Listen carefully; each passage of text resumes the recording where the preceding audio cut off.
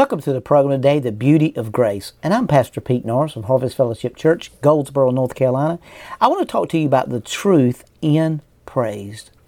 Now, so many people can praise when things are wonderful. People, and we've just gone through Thanksgiving, and people were thankful, and I could tell that.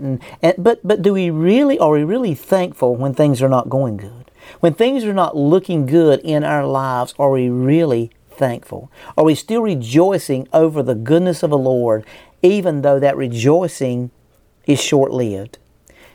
I want you to look at John chapter 8, verse 31 and 32. Then Jesus said to those Jews who believed him, "If you abide in my word, you are my disciples indeed, and you shall know the truth, and the truth will make you free." So we see here, he said to the Jews who believe in him, "If you abide in my word, you're my disciples in reality, indeed." He said, "You'll know my disciples because they love one another. And if you know the truth, then the truth will make you free." Now, only short-lived victories are gained by those who do no more than use the truth. The secret of being truly made free by a truth is to possess it and to ultimately become possessed by it. See, in John 14 and 6, Jesus said to him, "I am the way, the truth, and the life. No one comes to the Father except through me." Now, in Romans 6 and 18 is a powerful scripture. "And having been set free from sin, you become slaves of righteousness." Now, I want you to look at Romans 6 and 22. "But now, having been set free from sin and having become slaves of God, you have your fruit to righteousness, and the end is everlasting life." Now, what are we looking for here? What's going on in the body of Christ in Luke chapter 8, verse 22 and 25? "And it happened on a certain day that he got into the boat with his disciples, and he said to them, 'Let us cross over to the other side of the lake.' And they launched out. And as they sailed, he fell asleep, and a windstorm came to the lake, and they were filling with water and were in jeopardy. And they came to him and awoke him, saying, 'Master, Master, we're perishing.' Then he arose and rebuked the wind and the raging of the wind, and they ceased. And there was a calm." Now the translation said there was a great calm in the King James. "But he said to them, 'Where's your faith?' And they were afraid and marveled, saying to one another, 'Who can this be? For he commands even the winds and the water, and they obey him.'"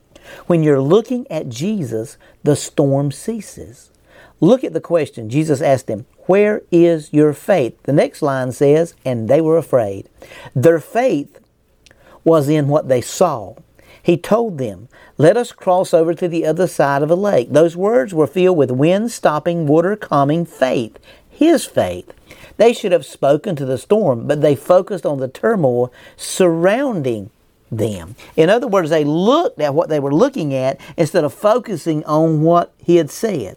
Now we know that according to Romans 10 and 17, that faith comes by hearing, and hearing comes by the word, but also fear comes by hearing and believing in turmoil. So have faith in God.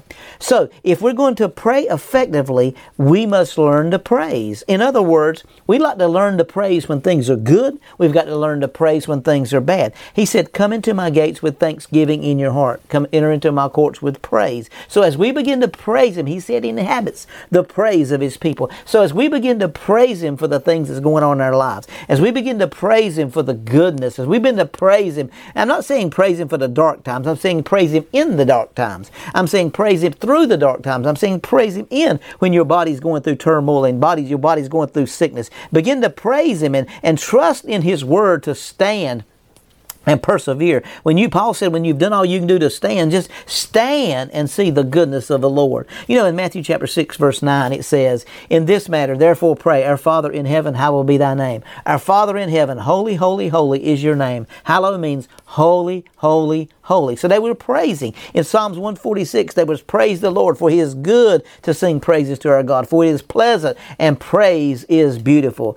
In Psalms 135, verse 3, "Praise the Lord, for the Lord is good. Sing praises to his name, for it is pleasant. For the Lord has chosen Jacob for himself, Israel for his special treasure." So we need to rejoice. David learned to rejoice in the good and in the bad. He didn't praise God for the bad times. He praised God in the bad times because he knew if he could learn to praise, he won't go stay in the bad times long. If he could learn to praise, he won't go stay in the battle long. He was going to rejoice in the goodness of the Lord, and rejoice always, pray without ceasing, in everything give thanks, for this is the will of God in Christ Jesus for you. 1 Thessalonians 5:16 through 18. This verse does not say everything that occurs is God's will in Jesus Christ concerning you. So give thanks for everything, and everything give thanks, for that very spirit of praise is God's will in Christ Jesus for you. Not everything that occurs is God's will, but give praise in everything.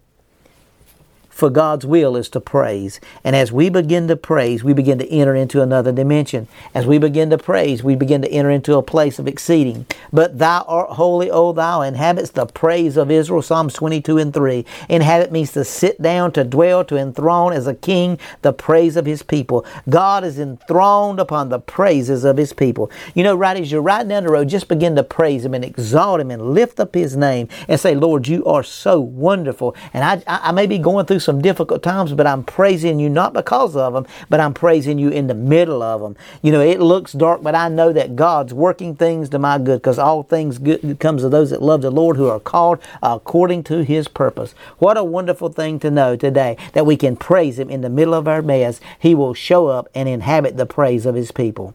That's the beauty of grace.